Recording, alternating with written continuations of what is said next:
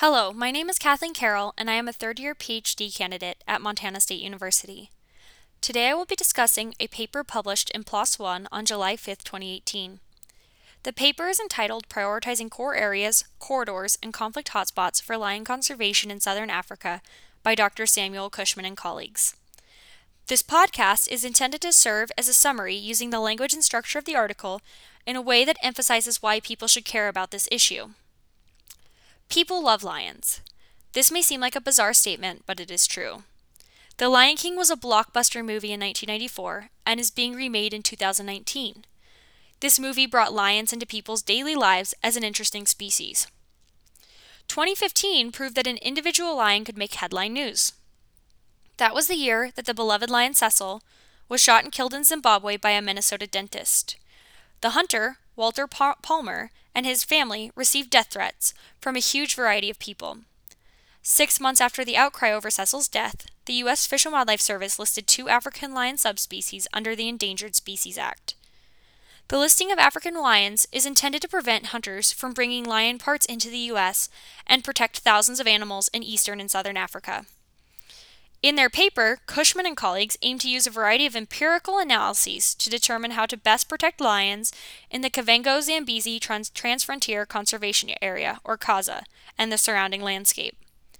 This area is of immense conservation importance for lions, as it contains 13 lion conservation units, including the Okavango-Hwange population, one of Africa's 10 remaining lion strongholds. The biggest threats the researchers found for lions are habitat loss and human-lion conflict. Together, these issues lead to a large number of lion deaths and conflicts with local peoples.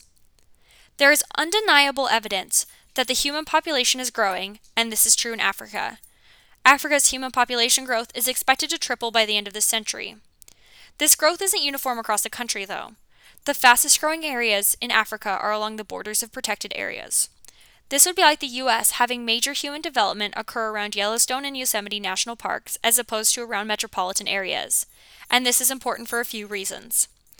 The first is that the landscape is being converted for agricultural practices, which is not a place where wildlife thrives.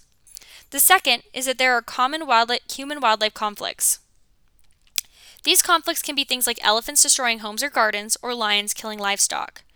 Human-wildlife conflict is especially important for lions. Lions are killed when they have negative contact with humans. Additionally, the conversion of savanna to agricultural land makes it harder for lions to find food and mates. Together, human-wildlife conflict and land conversion are the 2 biggest threats facing lions. Cushman and colleagues sought to understand what threats lions are facing in a specific region and how to protect lions and people. They managed to identify 9 key areas lions may be using when dispersing or leaving their family's pride for a new pride. They also identified 27 corridors important for lion movement around the study area, and 27 areas that were high potential for human-lion conflict. Identifying these areas allows the researchers to determine where conservation action should be placed to best protect lions and people. Cushman and colleague recommended protecting areas where lions spend most of their time, also known as their core habitat. Establishing protected areas for the most important pathways that lions may use to move by preventing development in these areas, and using conflict management and fencing to protect lions and people from each other.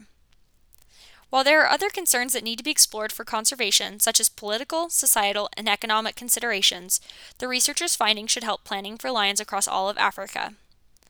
Not only is this research useful for protecting lions, though. Typically, corridors or pathways that one animal uses to disperse or move may be useful for other animals of similar sizes.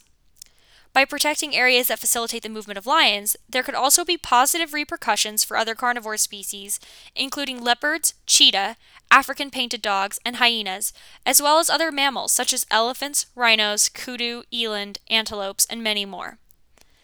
Additionally, by reducing human-wildlife conflict, local people may be more inclined to buy into conservation and recognize the benefit of their native species.